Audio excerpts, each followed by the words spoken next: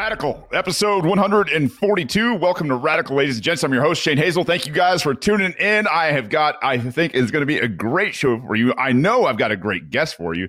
I put out a poll the other day on Twitter, and we'll get to that in a minute. But we had some people answering, and it was all about where we are at in history.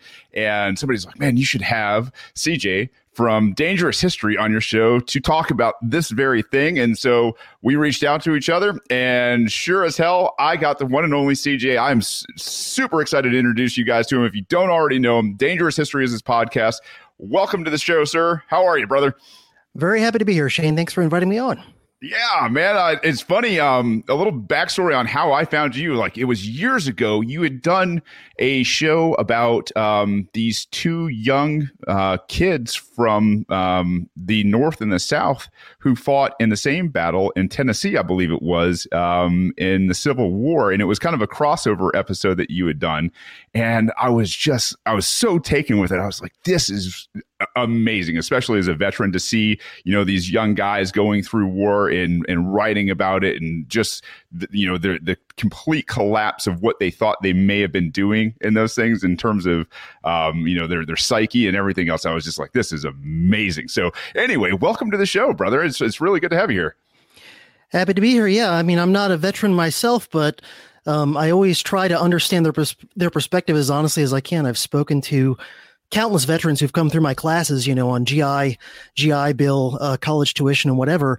And I always have a lot of sympathy for the common grunt on the ground who's the tip of the spear. I really kind of feel for the average sort of guy who's out there, in the trenches, so to speak. Yeah, I mean, it's funny. I mean, your shirt's a little bit ironic, but at the same time, I absolutely love it.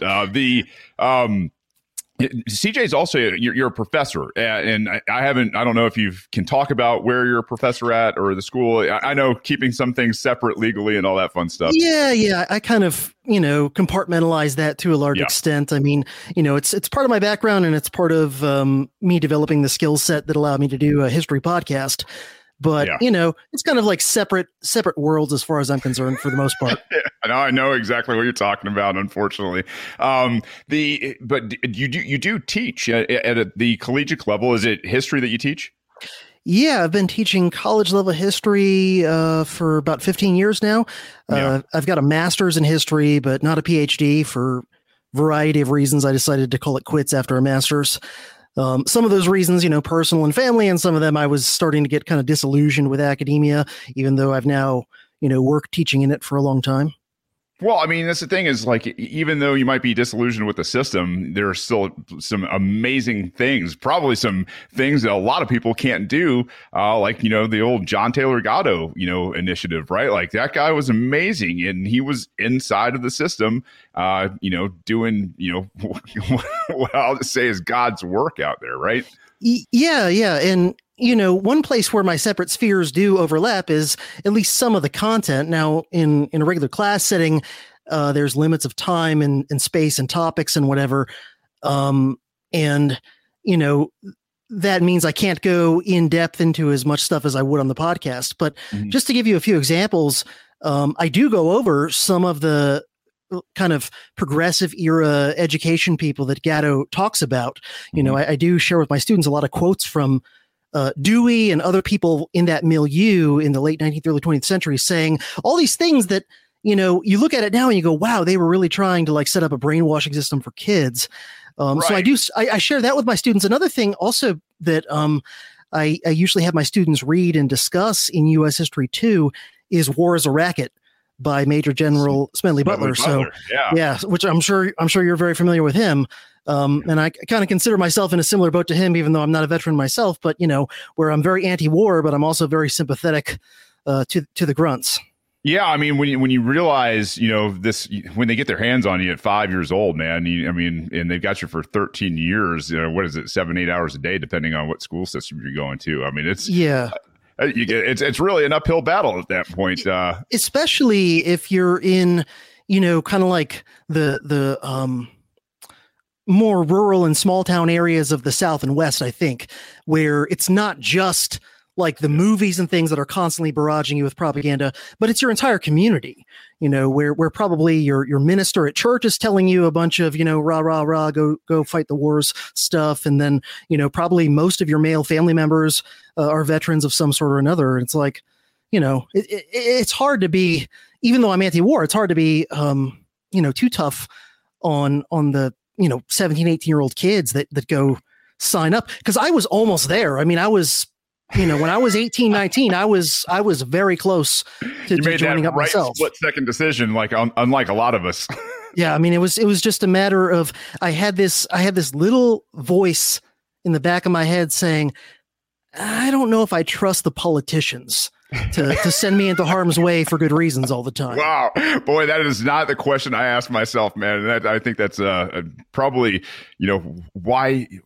why you've been able to do what you've done, with sharing amazing history that is absolutely kept and guarded and really hidden for very obvious reasons. Maybe a great place to start this whole conversation. I don't know if you've ever kind of read up on, the lineation that of people that have come to the South, from the European culture back in the day, and why they may be more predisposed to that type of patriot war I don't know, tradition and culture. Yeah, well, there's always been a strong Scots-Irish influence in a lot of areas of the South, and it's an honor culture, which I'm blanking out on. There's a great book that explores this whole idea of an honor culture and how it kind of then influenced a lot of the South, particularly some of the more like hillbilly Appalachia sort of areas. Yeah. But the Scots-Irish, they have a very martial culture, a very honor-based culture. And it's no coincidence that so many of our most famous generals in American history are Scots-Irish, MacArthur, these sorts of characters, the Jacksons, Andrew and Stonewall, both Scots-Irish.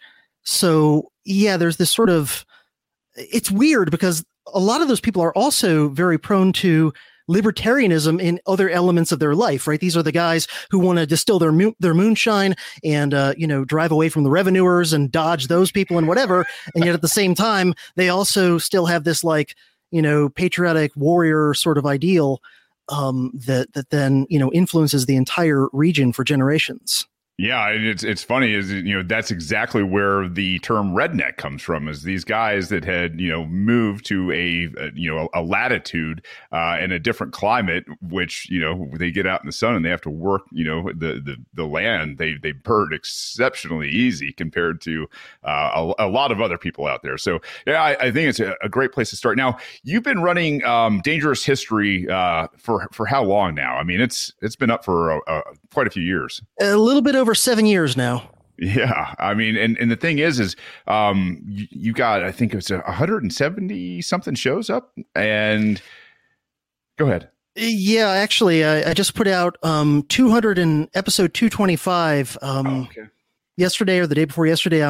It's all a blur this week, but I'm obviously behind a little bit then, go figure. But, 200 and people talk about this, in your communities is like, yeah, I wish CJ put out more shows faster, but a lot of what you do in terms of preparation for your show, I think is one of those things that maybe people who aren't podcasters, especially people who aren't researching subjects and making sure they've got dialed in, don't really understand. Can you kind of explain your process there for everybody? Yeah. I think people who listen to a lot of other history podcasts kind of understand why I don't put out episodes as often as other podcasters might, because, you look at someone like Dan Carlin, who's, probably by most measures, the biggest history podcaster in the world and was a big, kind of influence and inspiration for me in a lot of ways. Dan Carlin in recent years typically puts out maybe 2 episodes a year, right? Yeah. And, they're 5 hours long or whatever and super detailed. And I totally get why he only does a couple episodes a year. I do a bit better than 2 episodes a year for sure. I usually get at least like a couple a month, but I do some episodes that don't require a huge amount of research and preparation. I do some interviews and things like that every now and then. And then I do some shows that are a little bit more kind of like off the cuff, just sort of riffing about a subject or whatever. But if I'm going to do a multi-hour episode on fill in the blank with topics that I've covered in the past, a 3-hour episode about some particular part of the Civil War, or a 3-hour episode about some particular part of Woodrow Wilson's career, which I'm in the middle of right now. Yeah. You're through part, 8 already? Something like that. Yeah. I forget. And that man was so incredibly evil to be able to dedicate, 8 different shows to the man. It's incredible. Yeah, and I'm only where I'm at right now. He's only been president for about a year. So it took me that long to get to that, because I went through his early life. I went through his academic career, because he was an academic for several decades before he became a politician. I did an episode just dedicated to his academic work. I did an episode about his 2 years as governor of New Jersey, which often gets kind of overlooked. I think one of the best ones you did was his upbringing and how, very, I guess maybe fairly in line with the times, but how, god awful strict and everything else it was. Yeah. And, to be fair, by the standards of back then, he probably had it a little bit better than most Americans, coming from a basically kind of like an upper middle class background. He wasn't super wealthy, but his father was a very prominent Presbyterian minister and theologian in the South. And so he's probably what you would call like upper middle class for the time. But, even so, yeah, by our standards today. And there's already these little seeds you can see when Woodrow Wilson was a young man, where he's already like thinks he's on the side of God, and therefore anyone who disagrees with him isn't just mistaken, but is like bad and evil. Right. He already has certain aspects of progressivism kind of starting to grow in his mind. And he already is like an interventionist busybody, in the sense that, like, again and again as a young man, he either joins some club at school or whatever that already exists, or he creates one. And he always wants to like write it or rewrite it a constitution, which, I mean, there's a certain level of arrogance where if you're like, I don't know, 20 years old and you're like, I'm already ready to just give people constitutions right out of my head. He's already, as a young man, saying, I think the American political system would be better if we made it more like the English political system. These sorts of things, which was way too close already, for God's sakes, when you look at, all the similarities between the House of Lords and Senate. I mean, it's just so ridiculous. But yeah, I mean, and go figure, the guy that would, present and push the Act of 1913 for the Federal Reserve, like, oh, yeah, who else is going to do that? Besides, well, I mean, maybe somebody, but like to do it with the kind of zeal that he did it with. Yeah. And with the Federal Reserve, in my most recent Woodrow Wilson episode, he wasn't like the guy who came up with it. He wasn't even, to some degree, the main force behind it, but he definitely went along with it. He definitely, it was one of those things, the Federal Reserve, it was going to happen around that time, give or take. And, it might have happened a little sooner, a little later. It might have had a little bit of the details different or whatever. But, I've kind of concluded that, like, most corners of American elite opinion, both the corporate elite as well as the political elite, most corners of American opinion in the early 20th century were like, yeah, we need some sort of central bank type system. There was different camps. There was probably at least 4 or 5 different camps on exactly the details of how it would be run and who would run it and whatever. And Wilson himself kind of understood, I think, that he didn't really understand banking and money all that well. So he kind of deferred to, and this is one of the, yeah, I mean, this is one of the things, right, that often happens with politicians is they're usually not experts on 99% of what they're doing. Right. They went to law school, or in Wilson's case, went to law school and then got a PhD in political science. And so, like, what the hell does he know about banking and money and most of what the government's dealing with, So it's just whatever expert he happens to like or happens to sound good, right? It's the same thing as like Trump on foreign policy. It's like whoever talked to him most recently probably, programmed him what to say at the next press conference. Although in Trump's case, he might reverse it within an hour. Who knows? Yeah. I mean, the guy is a little wishy-washy and flaky for damn sure. Would you say, and maybe I need to back up a little bit, because I think without saying that politicians, if you're out there and you're listening, and I know some of them are out there listening to this show, hey, your job isn't to know and be experts in a lot of the things that you dabble in. Your job is to be the expert in the Constitution, and that's it. And really, if you can maintain the rights of the people and stay within those lanes, which is obviously I would probably contend, and get your take on this as well, that we're a post-constitutional republic at this point, have been for quite a while. Yeah. I mean, you could make an argument that already Alexander Hamilton, as Treasury Secretary, was already, doing all sorts of trespassing on the Constitution. But for sure, over the course of the 20th century, it just got more and more blatant and brazen and whatever. And it's interesting to me that the part of the Constitution that they seem to have the least regard for is the part that the vast majority of regular people should care the most about, which is, of course, the Bill of Rights. Like, right. They'll stick to the part that says senators stand for election every 6 years and the president gets elected every 2 years. And now, ever since I forget the amendment, the one after FDR, they can only serve two. Like, they'll stick to those parts of the Constitution pretty right. well most of the time. They'll have the census every 10 years, all these sorts of things. But the part that should matter the most to 99% of people who aren't politicians or cops or whatever is the Bill of Rights. And that's the part that they've had the most, like, just complete, throwing it in the garbage and ignoring it. Yeah, it's complete usurpation for sure. And this is a fun thing to do with, people who are well studied in this. I look at, when you kind of went, retrograde there into when and who, where this whole thing in terms of a constitutional republic kind of fell apart. Like, I always cite Marshall, right, in terms of being the Chief Justice, where he's like, oh no, hey, we definitely have judicial review here. But you go back even to Hamilton.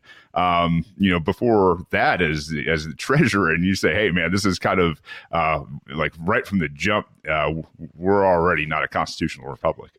Yeah. Well, Hamilton, as you probably know, and probably a lot of people listening and watching know, Hamilton was at the Constitutional Convention, and a lot of the ideas that he later pushed as Treasury Secretary, he was pushing for already, but more brazenly at the Constitutional Convention, and they got explicitly shot down.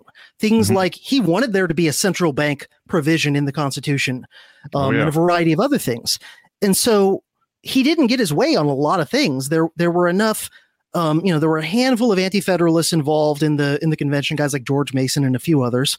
And then there were the more, what I would consider like the more moderate of the Federalists, the ones who, wanted something more centralized and powerful than the Articles of Confederation, but didn't want to go anywhere near as far as Hamilton did. Right. And there were enough of those guys that Hamilton, a lot of his more radical ideas got shot down. And then he kind of threw a hissy fit and went home to New York for a little while. Then he came back to the convention and was sort of like throwing a silent fit, not participating as much as he did in the early days of the convention. But, once the original bankster, Robert Morris, got him in as Treasury Secretary in his stead, because, George Washington initially wanted to offer Robert Morris, who was sort of like the J.P. Morgan of back then, the spot of Treasury Secretary. And Robert Morris had enough sense to be like, yeah, that's probably not going to look good to the population if you've got basically the top bankster as the Treasury Secretary. And so he Morris then kind of put Hamilton forward in his stead because he knew that Hamilton was on his team, so to speak. And so once Hamilton got in as Treasury Secretary, and there were only, I forget, like 4 or 5 cabinet posts at the time. Yeah. So they all kind of like dabbled in stuff beyond what we would normally think as their purview. Hamilton stuck his nose into things beyond what we would normally associate with the Treasury Department. So did Jefferson too, for that matter, as Secretary of State. But, he basically decided, I'm going to use this position as Secretary of the Treasury to try and get as many things into the Constitution as implied powers and whatever, that I failed to get in as explicit powers at the actual convention. So, I think you'd have to go, you could say that the Constitution itself was a usurpation and a coup against the Articles, for sure. But even if you start with the Constitution as like the original republic as we know it, I would say Hamilton was already starting to undermine it, find loopholes in it, exploit it, come up with the idea of implied powers to get around it and the necessary and proper clause and all that. And then, of course, John Marshall, not too much later, then becomes Chief Justice, and he lives a long time. He's Chief Justice for 35 years or something. So he's able to pick up the baton from Hamilton and just, put even more stuff. And that was, by the time you get to the aftermath of the War of 1812, the Federalist Party was pretty much defunct. They couldn't win an election outside of a few areas of New England. Right. But, how does a dead political party live on beyond the grave? The answer is the courts. And because, for the first 12 years under the Constitution, you had Washington, who was a Federalist in all but name. And then you had John Adams, who was a Federalist, an avowed Federalist, and they got to pack the courts. They got to fill all those court vacancies of setting up the new government. And so, this then allows guys like John Marshall and others as well to keep shoving Joseph Federalists. Story, right? After him, Joseph Story. And I mean, those two guys alone, I mean, there are some great books out there. I wish I could remember the name of them, but the between Story and Marshall, what those guys did in terms of expanding the power of the courts was an absolute, I mean, it's an amazing thing that it happened just that quick out of the gate. Yeah. And, the voters were consistently rejecting most Federalist ideas at the polls. And the judges, the federal judges don't care. It doesn't really matter to them. They don't have to stand for any sort of election or whatever. I mean, I guess in a way you could almost sort of argue that the federal court system was like the original deep state.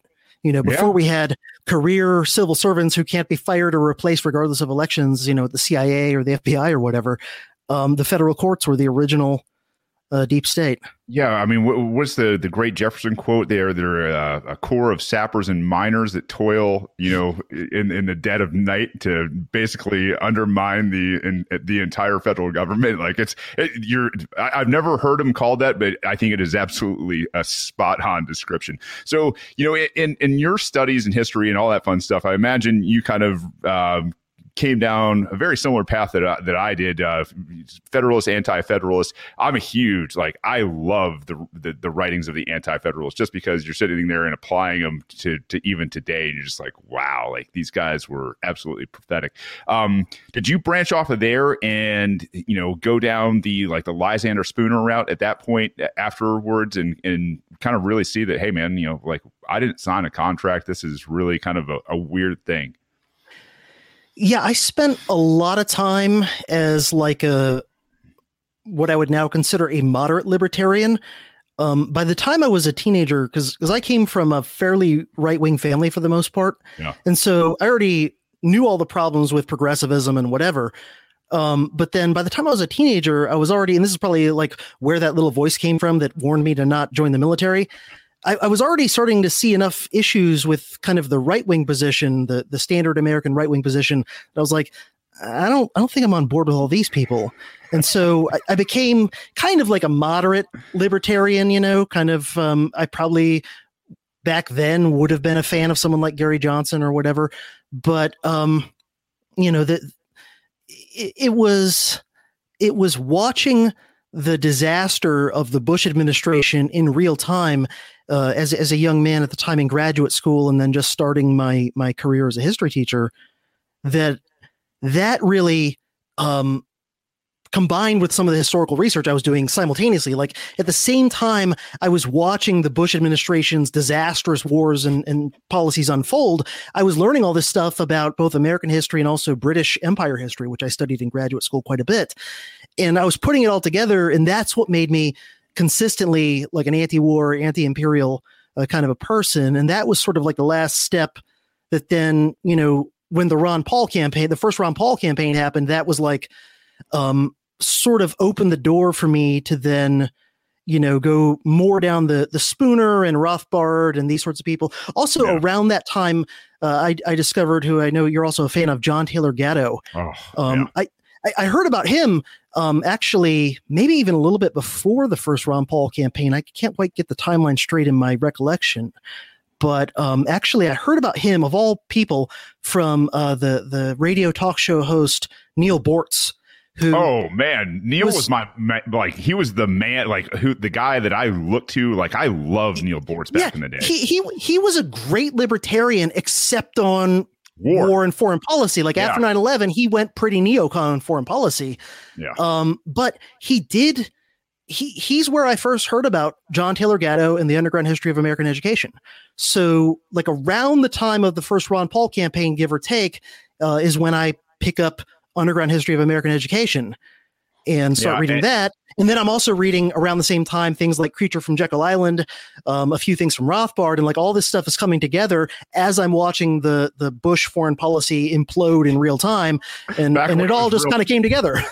Back when it was real popular to be anti-war. And I got to make a correction for the record, guys. The Underground History of American Education is a John Taylor Gatto book that I read that woke me up. It's not Weapons of Mass Destruction.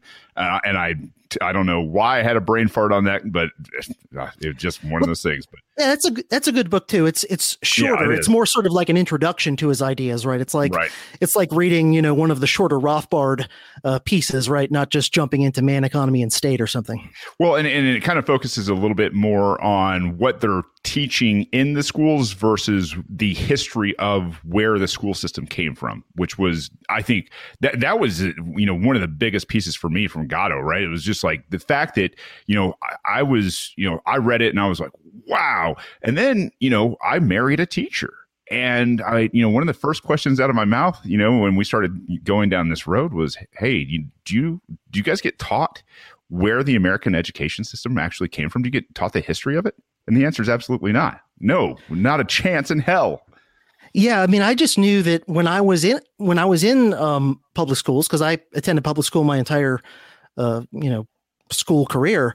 Mm-hmm. I knew I didn't like it most of the time. Like there were, a few oddball teachers that were actually good that I enjoyed. And, I had some friends and whatever, but I knew for the most part, I did not like school. I mostly got good grades because I was smart and I learned to sort of play the game, and I would figure out how to game the system and do like the minimum amount of work to still get decent grades. But I knew that like most of my actual learning was happening on my own time in the library and things like that. And so I kind of knew that the system was not working. But then you read Gatto and like he explains like, no, the system isn't broken. It's actually working very well. It's just what it's designed to do isn't what people are usually told it was designed. It's the same thing as the Federal Reserve. If you actually think the Federal Reserve is there to stabilize the economy and uphold the value of the dollar, then like they're doing a terrible job. But if the main thing they're there to do is to help the government constantly grow and to bail out Wall Street, well, then they're A plus. It's the same thing with the school system. And what we're about to see, and we'll transition to this in a second, is like when you see the bigger picture where, the booms and bust cycles allow these guys to loan, credit and then, have people pay on that and feed the banks at the same time when those bubbles burst and everybody can't afford, the loans that they've taken anymore. And now they get to come back for pennies on the dollar and expand their spreadsheets, right? Like you're like, well, no kidding. They just picked up $4 billion here, or, $1 trillion there, or whatever. And, what's coming to America right now under BlackRock and the Federal Reserve and everything. Oh, man, buckle up. So let's shift into, I put out that poll. And I think you had seen it, or somebody brought it to your attention, and somebody's like, hey, man, you got to have CJ on. The poll that I put out, because I was kind of curious as to what, how people were feeling about where we are right now in American history when you juxtapose it against, old American history, right? And so I asked, you said, what year do you think it is? Is it 1775 or do you think it's 1939? That being, kind of, I think, one of hope for people that know history, American history anyway, where, 1775 led to one of the greatest births in liberty that, anybody's ever seen in the world, versus 1939, which was kind of a segue into a much darker chapter of American history. So I don't want to constrain you to the binary choices that I gave the internet. I want to get, first and foremost, where in kind of paralleled history do you think we are in American history?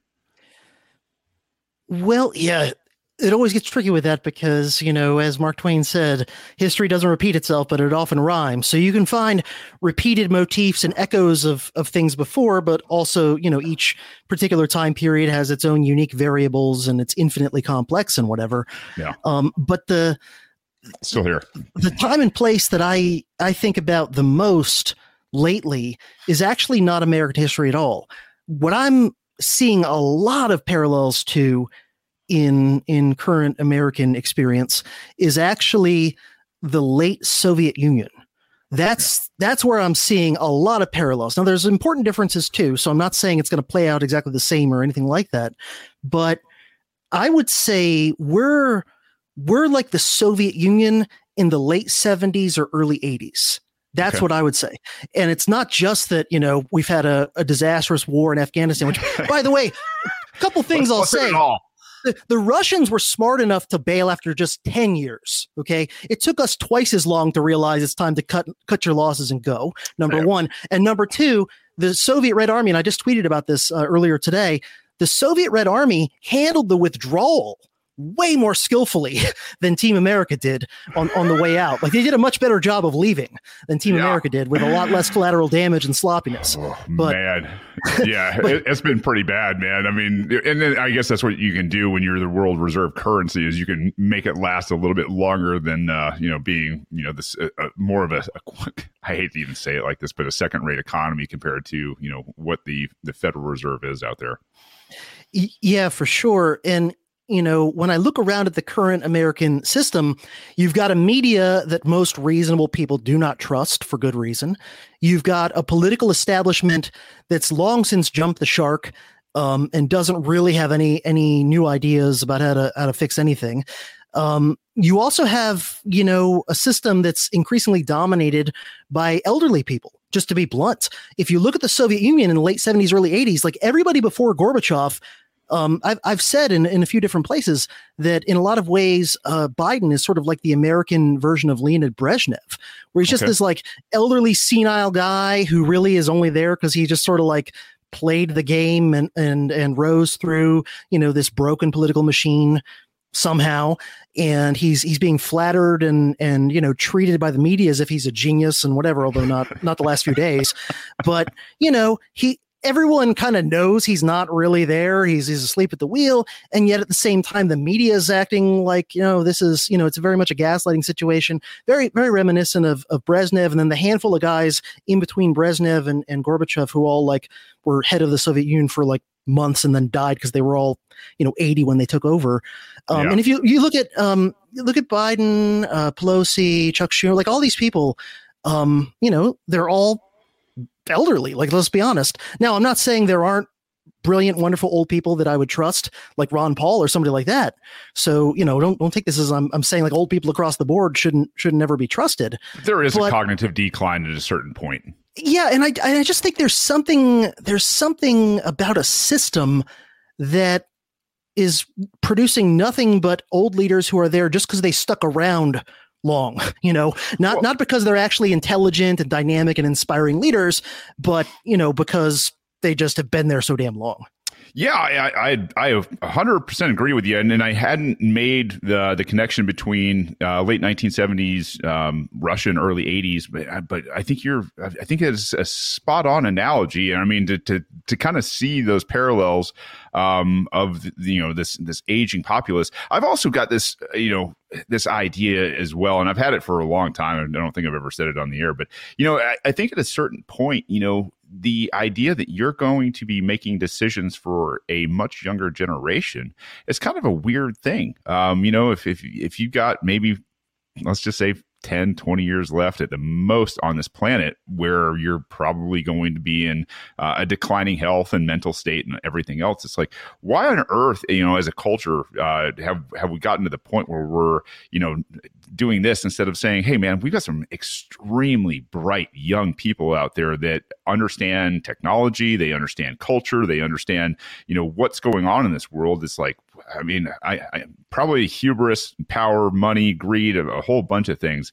But I mean, when you look at this situation from a American history standpoint, where do you see it going? That's the $1 trillion question, and I say that under the guise of an old guy to whom $1 trillion used to be a lot of money, I guess. Right. There's so many infinite variables. There definitely seems to be. Of course, I thought this 10 years ago, and I somehow was wrong. But there definitely seems to be some sort of fiscal Armageddon on the horizon. I don't understand how they can keep running the deficits and printing the money and spending like this forever. I mean, obviously they've made it work more or less so far, but if you jump off a 100-story building, as you're falling past the 20th floor, you can say, well, nothing bad's happened yet, so I guess it's all right, and tip of the hat. I think I got that analogy from Peter Schiff many years ago, but I like that. Yeah. So, that seems to be the most likely thing that might be the first domino to really cause the American empire to start to fall apart in a really real sense. Yeah. We've got interesting variables that the Soviet Empire didn't have, where, we've got things like the dollar has been the world reserve currency since World War II. Mm-hmm. That's a thing that the Soviets didn't have that might cause this to last a bit longer. And I think is what caused it to last as long as it has. We've got other interesting variables, like at least some of our country is more used to having local self-government, at least on some issues, than a lot of the Soviet Empire did, which was much more, tightly controlled by Moscow. We also have a population that is much more well-armed than the Soviet and satellite state populations were. So, what that's going to cause, like the fact that, almost no private citizens in the Soviet Empire or their satellite states like owned rifles or pistols or whatever, that might have caused it to play out in certain ways where our imperial collapse might take a little bit different form because of that wild card. So it's really hard to say. I think the best case scenario, honestly, and I've been rereading a lot about late Soviet history lately. I'm considering doing a deep dive into that in some podcast episodes in the future, but I'm not quite ready to record it yet. Trotsky and the Bolsheviks and no, like the last 20 years of the Soviet Union. So really focusing on the collapse, focusing on like maybe from the 70s forward. Yeah.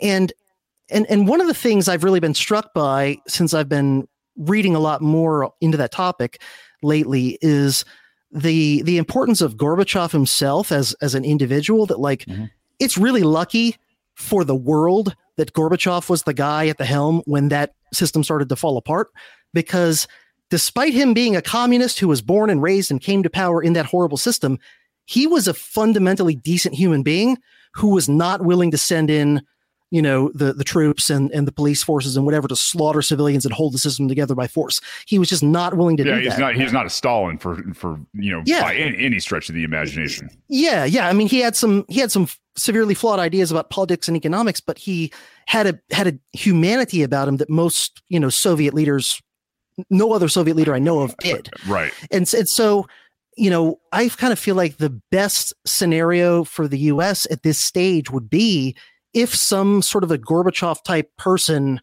emerged who, maybe is trying to save the system like Gorbachev was, but who ultimately unintentionally causes it to fall apart, but who is decent enough to not try to hold it together by brute force. Honestly, at this point, I think that might be our best option. It is more or less a natural dissolution is what you're saying, right?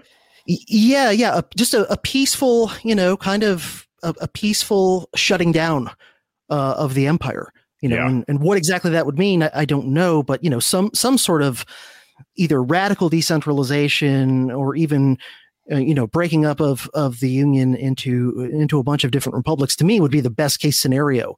And if that could be accomplished in a way that was relatively peaceful and orderly, like, to me, that's the best option we have, versus either, some sort of strongman or wannabe strongman trying to hold it together by brute force that would end badly, or some kind of like Yugoslavia type, violent dissection. That's not something I want to deal with. I don't, trying to raise a family and live my life and whatever. I don't want a giant bloody fiasco happening around me while I'm doing that. So absolutely. Do you think we've got kind of I want to say a silver parachute or maybe a softer landing? Because not only are we extremely well armed, and we have a lot of tech at our fingertips, but we also have this emerging technology called blockchain out there that when the financial system, the archaic, Keynesian system that we've been manipulated by over the course of over 100 years now. Do you think maybe this is one of those things where when it does become a fire sale, people are just like, oh, there it is, man. Like this makes sense. Like we can still function. We can still trade. We can still agree on a medium of exchange.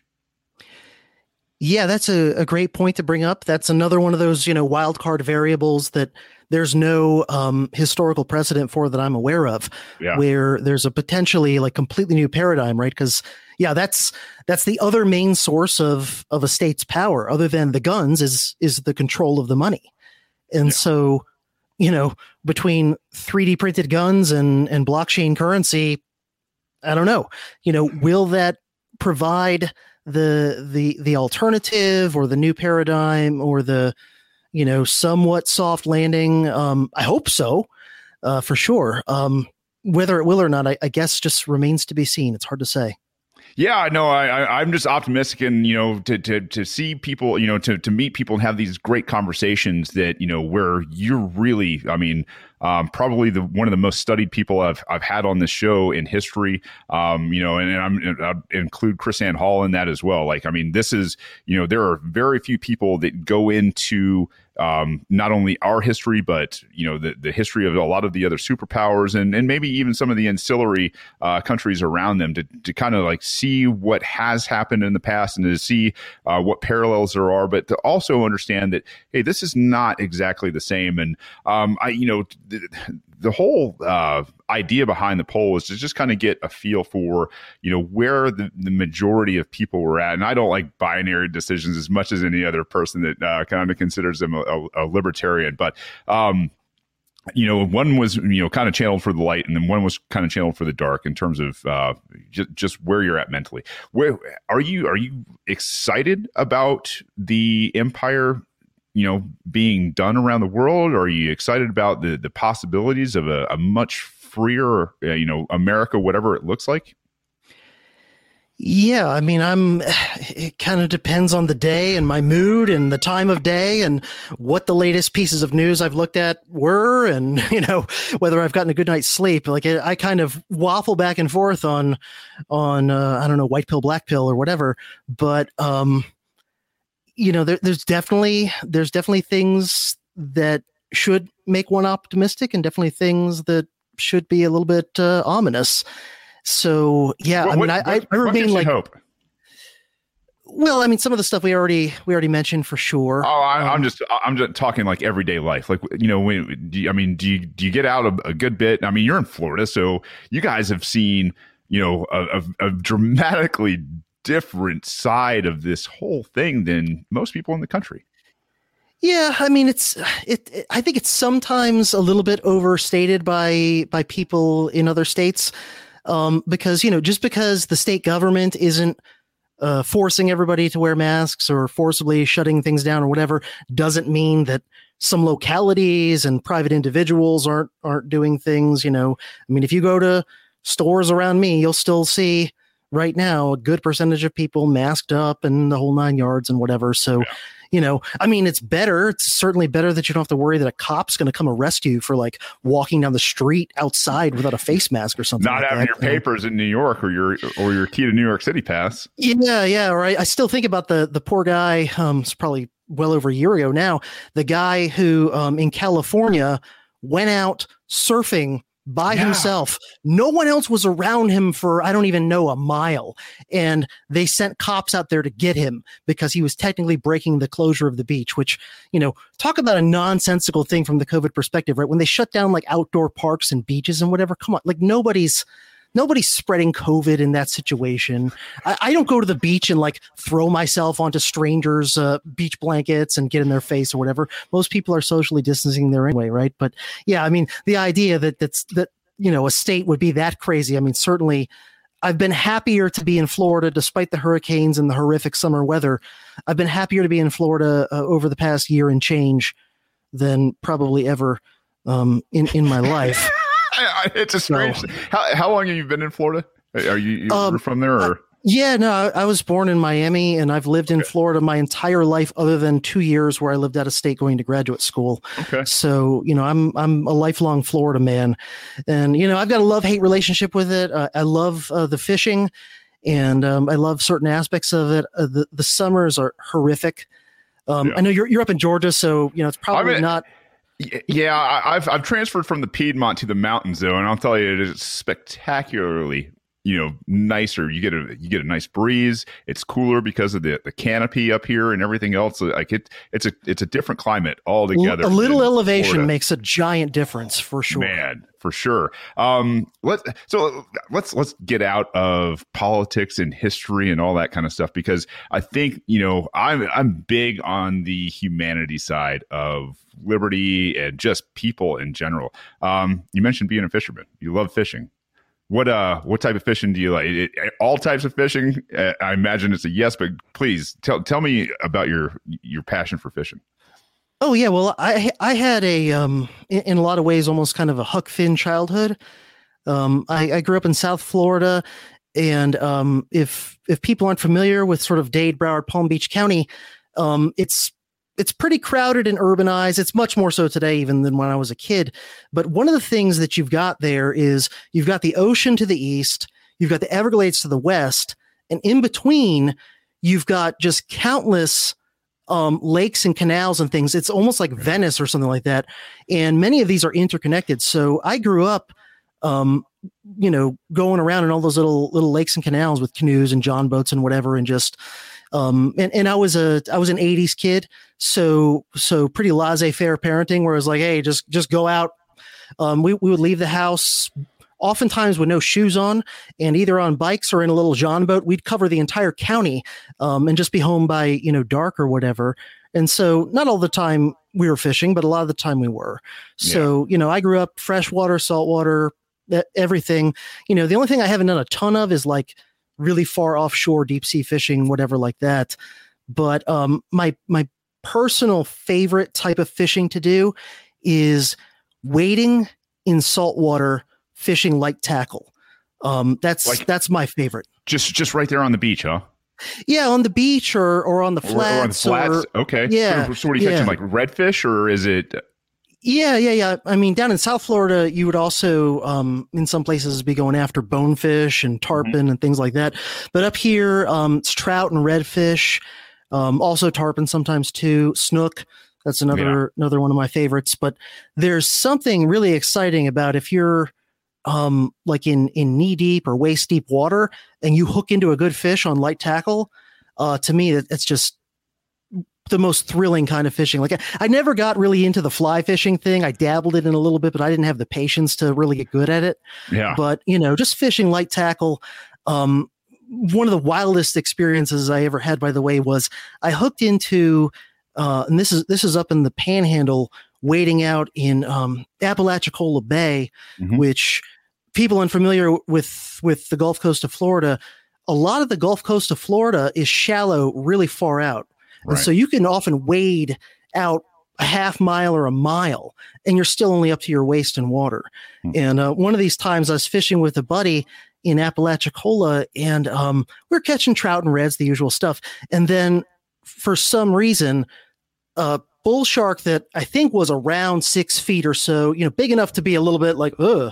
Well, it's a bull shark, for God's sakes. Those things are, they're pretty mean. Yeah. I mean, one of the most aggressive sharks probably in the world, and, a big enough one to make me concerned, decided to pick up my little live shrimp that I was fishing, which is like if I stopped my car and got out because I saw a popcorn kernel on the side of the road, Yeah. He picked up my little shrimp, and I hooked into him with this light tackle, like 10-pound test spinning rod. And for 10, 20 seconds, whatever, it felt like I had hooked into a bus. that was just making for the horizon. Right.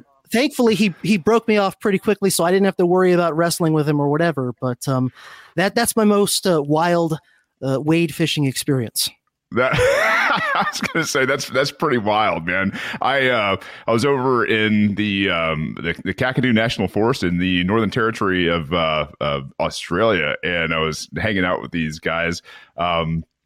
And they were warrant officers from the Australian Army. And man, I'll tell you right now, they go out there to the Mary River and they fish. And one of the things they do that you mentioned is they get into the water, and you're like, you got 17 to 20 foot crocs in this water. And, and what they do is they take dogs, whatever dogs is with them at the time, and they will throw it into the river to test to see if that area is clear. And then they go out there and they'll catch barramundi. And I mean, barramundi could be big, and then they'll put them, once they catch them, they'll put them on these leaders that are, 6-7 feet long, and they will kind of be downstream from them. So if the croc does come, they can sit there, they can cut it off. And I was just like, you guys are some of the craziest damn fishermen I've ever talked to in my life. I can't believe the amount of COVID insanity they're currently putting up with in that country, given the fact, I mean, I guess it's, I guess the guys you're talking about, they're probably the rural Australians who I'm sure are not on board with all this stuff. But, I guess most of the country in Australia lives in like 3 big cities.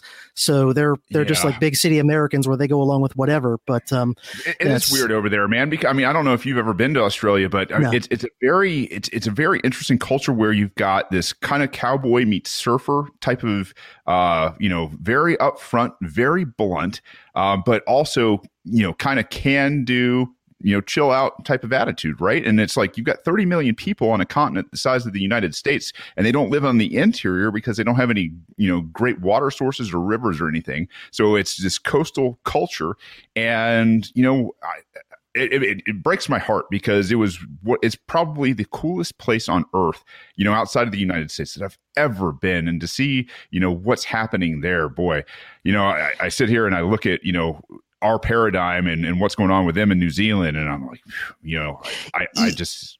Yeah, I've never been to either Australia or New Zealand. They're both places I would love to visit at some point when this insanity is over. But I've known several people from both Australia and New Zealand. They're some of the nicest people you'll ever meet. The only other people in the world where I feel like so many of them are that nice in one country is Ireland, which I have been to. And they're just super nice people. I mean, some of the friendliest people I've ever met. And yeah, it's, I mean, some of the stuff we've been seeing and hearing lately about, Australian military helicopters telling people to go back in their house because they want to walk their dog. And, like hardly anyone has even died of COVID at all over there. It's mobile relocation camps. Have you heard about these things going on now? Oh, no, that's a new one on me. Man, I mean, seriously, they've got the concentration camps up, and I think they're 1,000-person concentration camps basically, and they're calling them something like, mobile relocation, camps basically, or they're not calling Orwell. Camps. Oh, bro, it's just like you can't make.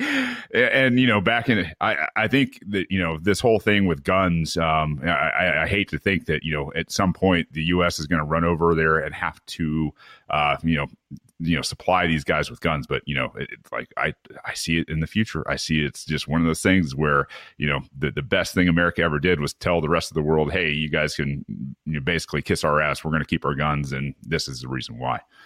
Yeah, I mean, I don't think it's a coincidence that the rest of the English-speaking world, which does share a lot of the common, tradition going back to Magna Carta and the English Glorious Revolution, the English Bill of Rights, like all these things that were huge forces that molded a lot of America's founders in a good sense. Right.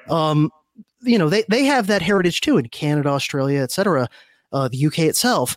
But they don't have as strong of a real tradition as we do, either of right to keep and bear arms for sure, and also even of free speech. Their concept of free speech has a lot more caveats in terms of the state. I mean, now we're more worried about free speech in regard to media companies, social media platforms, whatever. Relatively little direct censorship is coming from the state directly. There's sometimes they're using social media as their proxy to do things they can't do. But, I will say this, and I brought up the Bill of Rights before as sadly being largely a joke, but, the fact that it does exist and that it is mostly pretty clear and straightforward, and the fact it means that the politicians at least it puts some limits on them, even though, they break the Bill of Rights and ignore it and whatever. But the fact that it's there and they have to at least kind of sometimes pay lip service to it does put a little bit of limitation on what they can do. And the fact that, Americans are overall armed to the teeth also is a deterrent.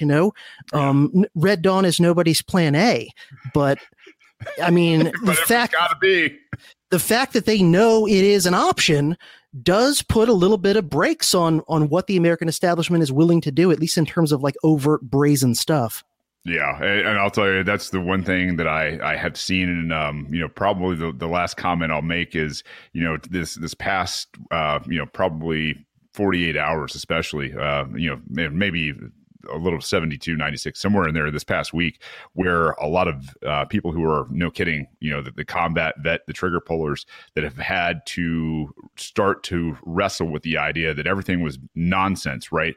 And I think, the patience in America is wearing real thin. I think this is going to propel it that much further, because when these guys go, listen, enough is enough. We've got a ton of wherewithal. We know how to handle weapons. We've honed our craft for the past 20 damn years, right? Like, that is one of those things where I hope they're calculating, because boy, I think it spells disaster for any would-be tyrants. Yeah, and I'll bring in an historical example.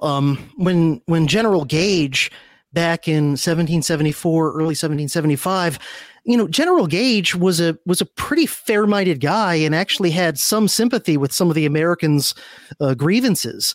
Mm-hmm. But he was ultimately I'm a British patriot, I'm a British soldier, and orders are orders, and the law is the law kind of guy. And so, he was actually trying to, in his way, he was trying to avoid bloodshed by confiscating the people's. He wasn't trying to confiscate individual muskets. He was trying to confiscate their powder and ball, so that your musket would just be an awkward club. And ironically, because he didn't really calculate that the people might actually like draw a line in the sand there, in his effort to avoid bloodshed by disarming the people, he actually sped up and caused a rebellion. Yeah. Right. So he kind of blundered there.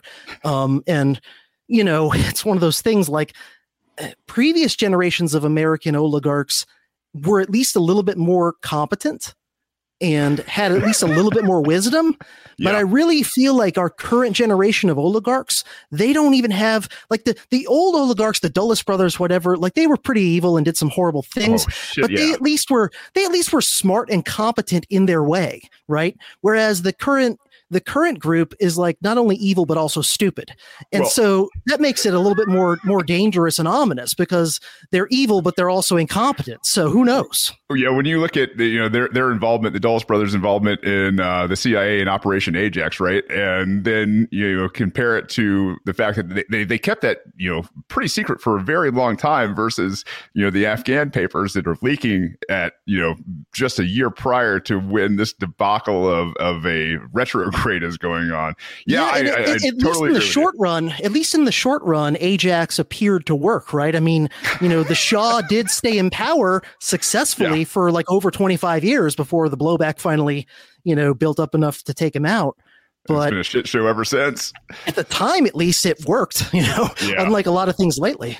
Yeah, absolutely. CJ, I've thoroughly enjoyed this, man. And I don't know, maybe we can get together for a Liberty fishing, fest or something someday. It might be a really cool thing to do as a hunter and an outdoorsman, man. I love fishing. So I think that'd be really cool. But tell everybody real quick where they can support you at. Yeah, if you just search Dangerous History Podcast in all your favorite podcasting platforms. You'll find it. If you just put in dangeroushistorypodcast.com, you'll go to my homepage and all that. And you can support me through Patreon and Subscribestar currently. Some other options possibly available in the future, but that's what I've got for right now. But yeah, wherever you consume your podcast, search for Dangerous History Podcast. You will find it.